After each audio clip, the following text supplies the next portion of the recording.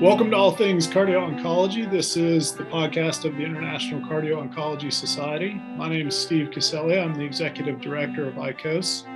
And I want to welcome my co-hosts today, Dr. Daniel Lenihan, who is in the St. Louis area, and Dr. Arjun Ghosh in the UK. So Arjun, welcome. Thanks so much, Steve. Really happy to be here for this episode, which is promising to be excellent. And welcome, Dan.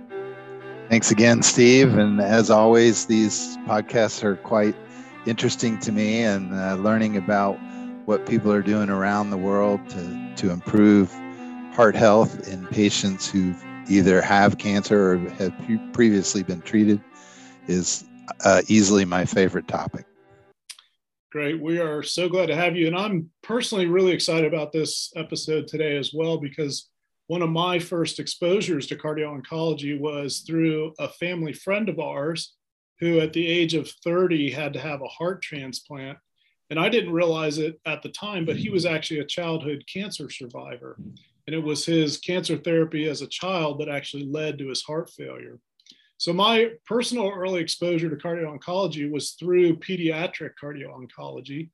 And today we have the privilege of hearing from two of our key leaders in our pediatric cardio-oncology working group. Veronica Santos is in Brazil, and she's the chair of that working group, and Neha Bansal is the co-chair of this group. And so I want to welcome both of you to our show today.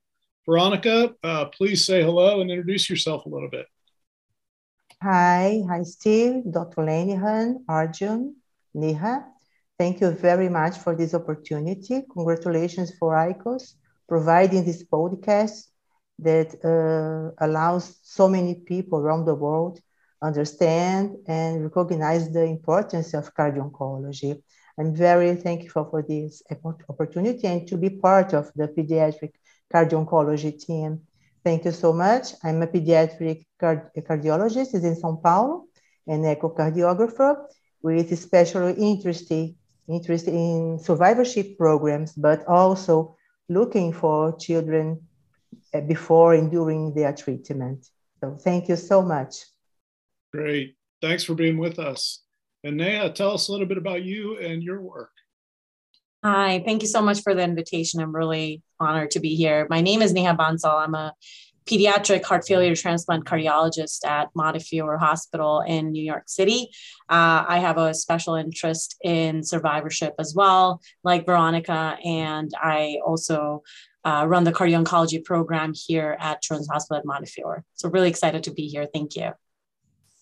Great, so good to have you. I'm going to turn it over to Arjun and Dan, who have some further questions for you. Great, thanks so much, Steve. So I'm going to be asking a question. Maybe I'll put this to you first, Veronica, and then maybe Neha, if we could get your take. Our listenership is a mix of adult cardio-oncologists and pediatric cardio-oncologists, but maybe some of the adult cardio-oncologists have not that much exposure to the pediatric cardio-oncology domain. So if you could just tell us a little bit more about, pediatric cardio-oncology, what it involves, and how it's different from adult cardio-oncology. Veronica, please.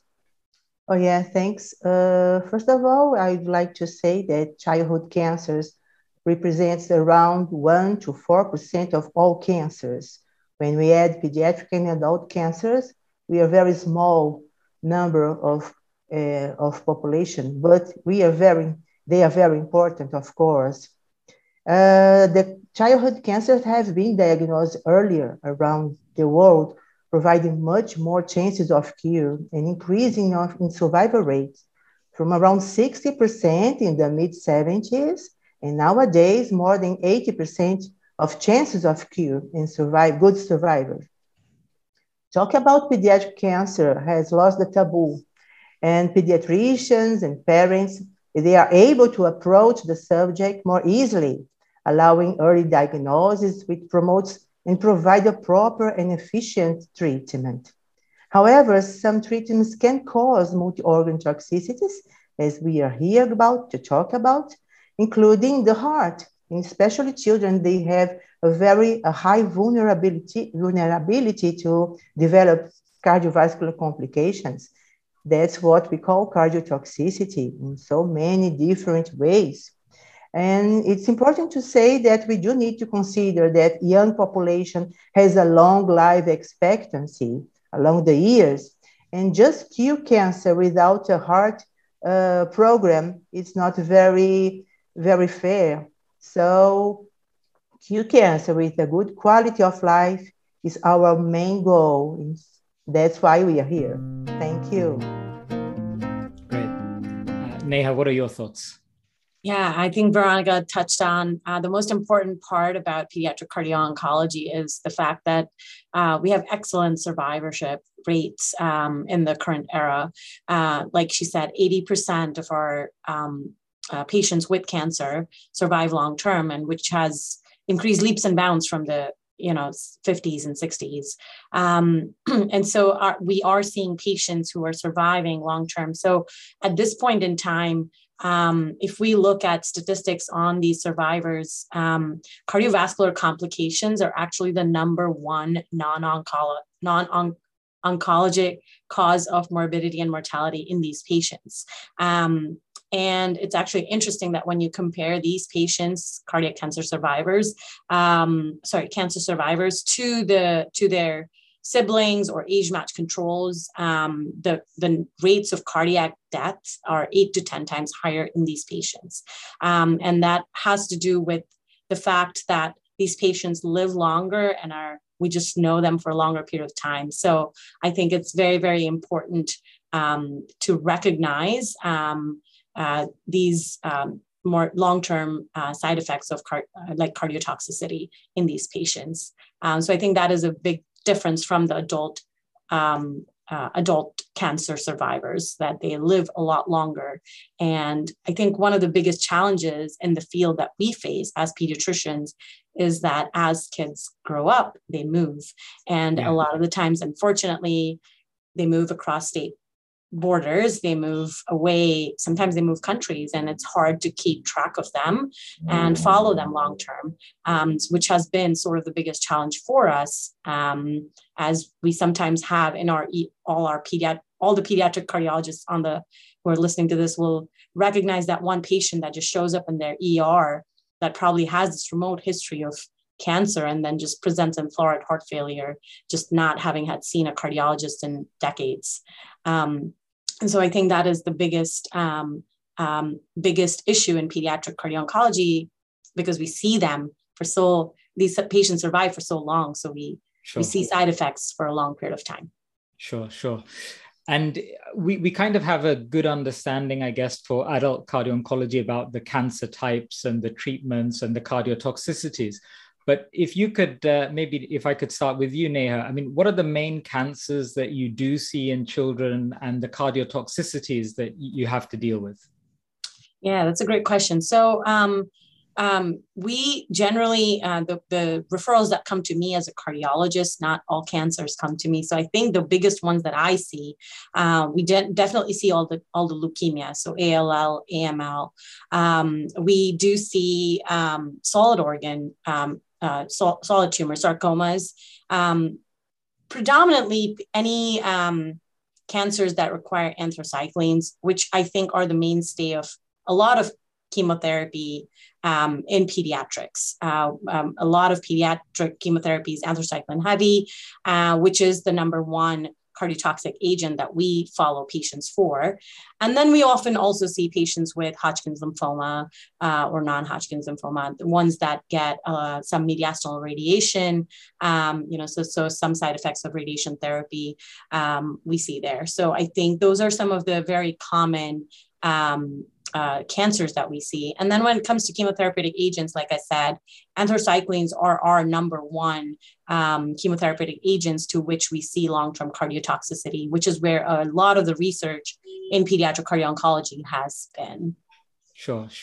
And Veronica, from your side, is it very similar? And in terms of the treatment that you offer the children, is it similar to adults in terms of ACE inhibitors, beta blockers? I mean, what are your feelings on that? Oh, yes. Some things are quite similar. And it's very important, first of all, to consider that children usually begins the treatment with no comorbidities as adults usually have. And so we sometimes can admit that the complication, the cardiotoxicity is really unique and due to the cancer treatment, because the children usually comes with with a health system completely without no comorbidities and no past of pathologies that can provide a cardiovascular complication during the treatment. It's very important to understand it. The management is quite similar. And as Neha said, anthracyclines works in the majority of protocols in cancer, in childhood cancers. And of course, we also use tyrosine kinase inhibitors and other chemotherapeutic agents and radiotherapy. But some of them, the complications are seen in the mid to the long term, in a long-term follow-up. During the acute cardiotoxicity usually is due to anthracyclines. And we are very aware to the subclinical diagnosis, especially with the use of biomarkers and a good imaging system, especially strain imaging during the echocardiography. And also another important subject is the arrhythmias.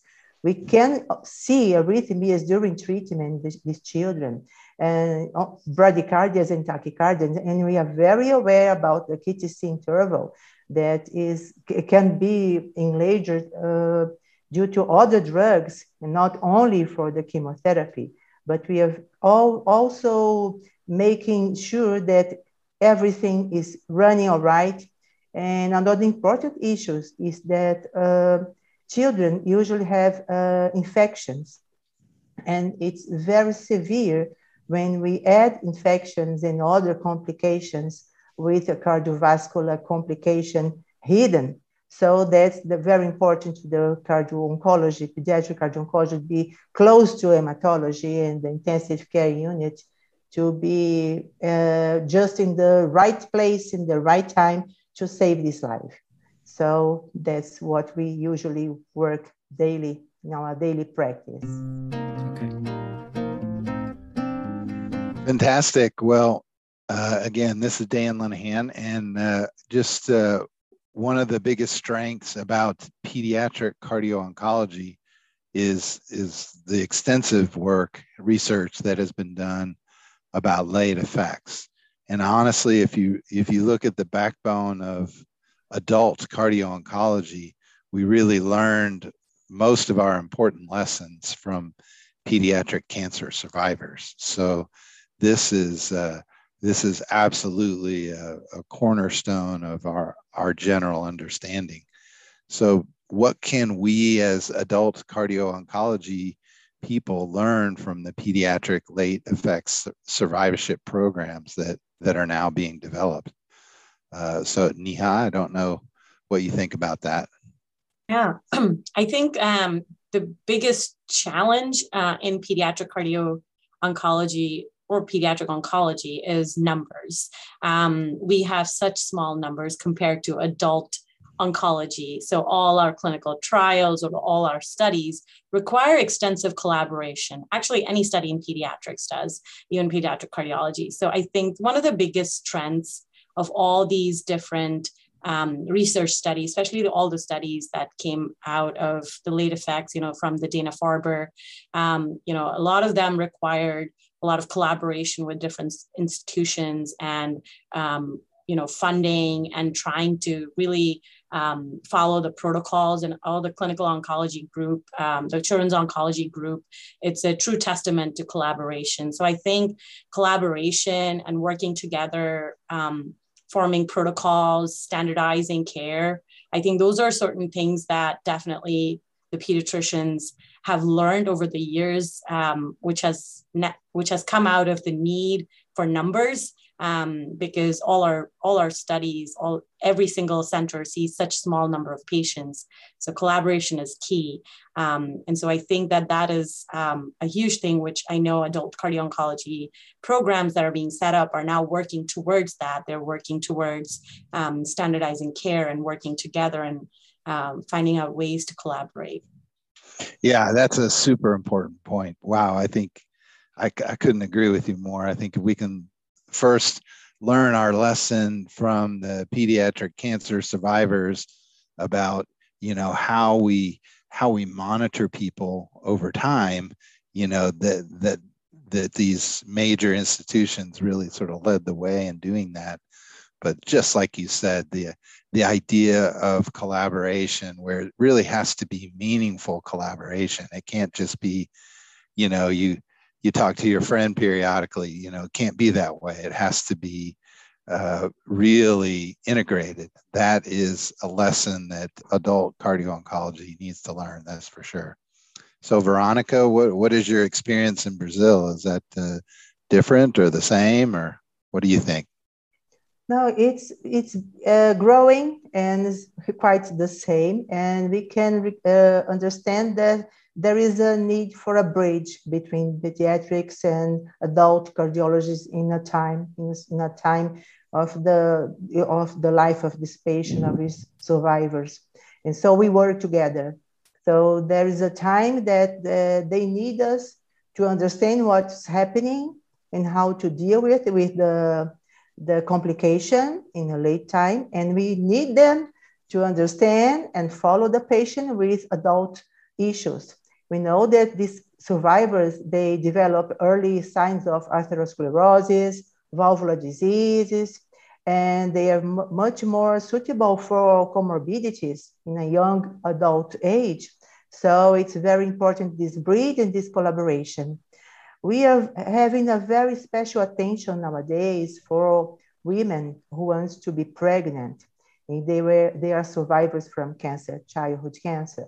So we are very aware about the need of a close follow-up during the obstetrician follow-up, the prenatal tests. And so we are close to them. And so in fact, here in South America, women do want to be pregnant very young. And they still have this culture. And so we are in the counseling system, it's very important to be close to them. So it's part of our work here. So sure. Well, and I also think that considerations about certain medications in a childbearing female is going to be significantly different than your average adult. So I think that these are very important topics. And it's especially in your view, Veronica, what are the other, important topical research areas in pediatric cardio oncology?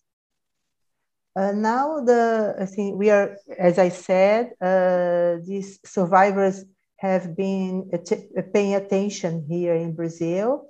We are trying to spread this importance here in South America, to look for them. But we do need a good registry. We do need to understand what are the late effects in the people who were treated during childhood here in this part of the world. So based on this, we want to recognize and plan the needs of each institution and educational needs. So we are in a very basic phase of the pediatric cardio-oncology educational program, differently from the adults who the translational science and everything is growing faster. So pediatrics is growing a little bit slow, and we always take an example, the adult experience, to understand what's happening here with the pediatric ones. Fantastic. And Neha, what would you say is, sort of your important topics that you either think your field would want to pursue or you personally have identified? Yeah, I think what Veronica touched upon, like the fact that pediatric cardio-oncology, we're still working on recognizing the best way for cardiovascular optimization in our survivors, or even like risk stratification for our survivors. I think the Children's Oncology Group has a great, they have some guidelines available, but there's still guidelines. There's no evidence-based guidelines yet for us per se to follow these survivors long-term, which is probably the biggest challenge worldwide, I would say, even for adult cardiologists, like how to follow these survivors long-term. All the guidelines, there's lots of guidelines out there, but just to find harmonization between those guidelines and maybe back it up with some evidence would be fantastic. So I think that would be the key for risk stratification. And then recently, I think there's been a lot of interest in genetic predisposition for these long-term cardiotoxicities, which I think has been a very exciting field. Can we tailor chemotherapy for some of our patients, based on their genetic predisposition? That would be like something long-term. If we could do that, would be very exciting. I think those are some of the key things that I think would change the future of pediatric cardio-oncology. There is another, if you permit, another issue that has paying attention is the long-term effects of cardioprotection. We all know that some primary cardioprotectant agents, such as dexrazoxane, is in the majority of times they are used in children. And so with good results, we know, as Dana-Farber studies and so other ones, Dr. Lipschutz is one of the biggest persons who studied dexrazoxane. And the late effects of this cardioprotection in a long-term issue that we really want to understand. And at the same time, carvedilol is very, very used here around the world. And so we do need to understand and recognize if it's really protecting in a long term these patients. So it's part of the interest in research in our area too. So that's really great to hear, Veronica and Neha, that there's lots and lots of different, and quite varied research topics that are quite, active, and lots of evidence that we need to find out and grow the field, really. And one of the aims of our podcast is really to attract trainees in the field to the area of, pediatric cardio-oncology and the other topics that we talk about. So as a pediatric trainee, how can they train in pediatric cardio-oncology? What's the best pathway? And Veronica, maybe if I could start with you. Oh, yes. First of all, usually, the people who is a trainee in pediatrics who has interest in the oncology and cardiology issues, they spend some time with the teams, with specialist team. But to be a proper cardio-oncology, I think that pediatric cardiology is the most important area to be advanced in the third, in the fourth year of training. Of course, imaging is an important subject that needs to be close to the clinician here. And because we don't have the possibility to really understand and really make a real diagnosis without an image, a good imaging in our hands. So it's very interesting. But so answering your question, pediatric cardiology, it's the main train that must be developed. And we are expecting to develop and attract much more cardiologists to this area. Great. Neha, what was your experience in training in pediatric cardio-oncology, and how widespread are the opportunities in the US? That's a great question. So unfortunately, there's no set path to cardio-oncology fellowship in pediatrics like it is there in the adults. The way I got exposed to cardio-oncology was because Dr. Steve Lipschutz was the chair of pediatrics where I was. And so it was very interesting how I got exposed to cardio-oncology because of his experience. However, there's lots of people across the country who have a lot of interest. Now, like Veronica said, there's some imagers who are interested in cardio-oncology, and then a large portion of pediatric cardiologists who are heart failure or transplant cardiologists like me are also interested in cardio-oncology. So I think it emanates from a place of interest. There is unfortunately no set training program that is out there. And I think a lot of people are learning this kind of on the job a little bit, and how they work with different people and partnering with their oncology team. And I think those are key ways to collaborate with different specialties within either cardiology and oncology and build a program together. That's how a lot of cardio-oncology services across the US, to my understanding, are building. Okay, so that really very nicely leads on to my next question. If your area doesn't have a cardio-oncology service, how is what is the best way to try and develop a pediatric cardio-oncology service? And maybe if you could just tell us about what your day-to-day job entails. Right. So when I joined at Montefiore, we did not have a pediatric cardio-oncology service per se. So I worked very closely with our oncology colleagues, and there is a REACT clinic, which stands for Reassessment and Evaluation After Cancer Treatment, which is short for survivorship clinic. And so I worked with the oncologist who runs the survivorship clinic in the oncology division. And there is definitely a need. Every oncologist welcomed the idea of having a cardiology partner on their team. And so we formed a clinic, cardio-oncology clinic, which worked in collaboration with the REACT clinic. So all the survivors who were coming to the REACT clinic who needed to see a cardiologist, I would kind of see them the same day. So it would run once a month. That's how we worked our outpatient clinics. For inpatients, I sort of would do consults on any newly diagnosed pediatric cancers who we know would receive either radiation therapy or high-dose chemotherapy. So a high-risk patient for long-term cardiotoxicity effects. I would go and talk to the families, go and explain them what kind of chemotherapy they're going to get, and with the oncologist, obviously, and then would talk to them about the long-term effects of that chemotherapy. So that's how our inpatient consult sort of teams worked. However, it requires a lot of collaboration, as you can imagine, with your oncology colleagues, because you would get consults only if you would have to work with them and they would call on you.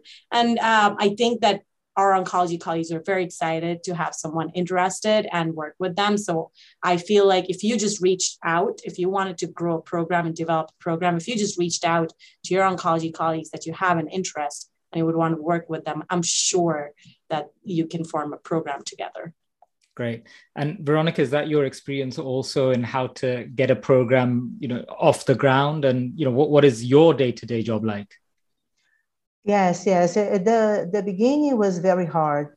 Nowadays, things are getting easier because we are always trying to make understandable and try to translate the cardiology for hematologists and oncologists and make them understand there needs to be a team.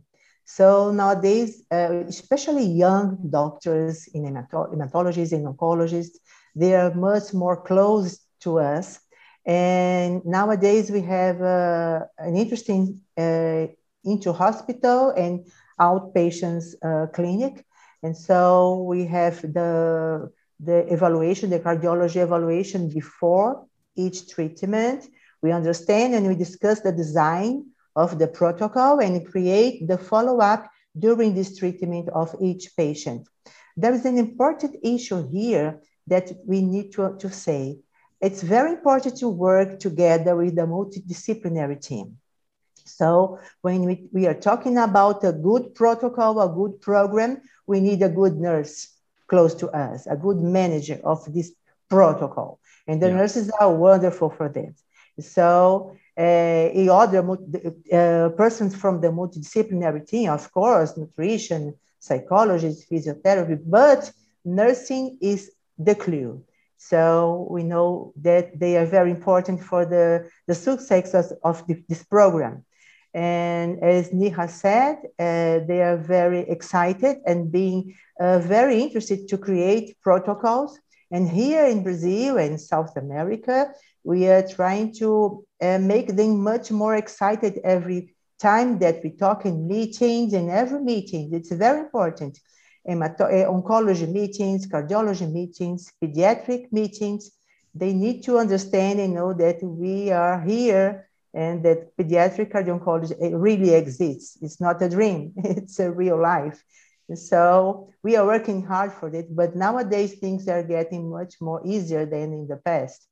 I wonder what you think is, what is the best way that we can continue to grow pediatric cardio-oncology? And I think by the fact that you guys are doing this podcast, I think that's a big step.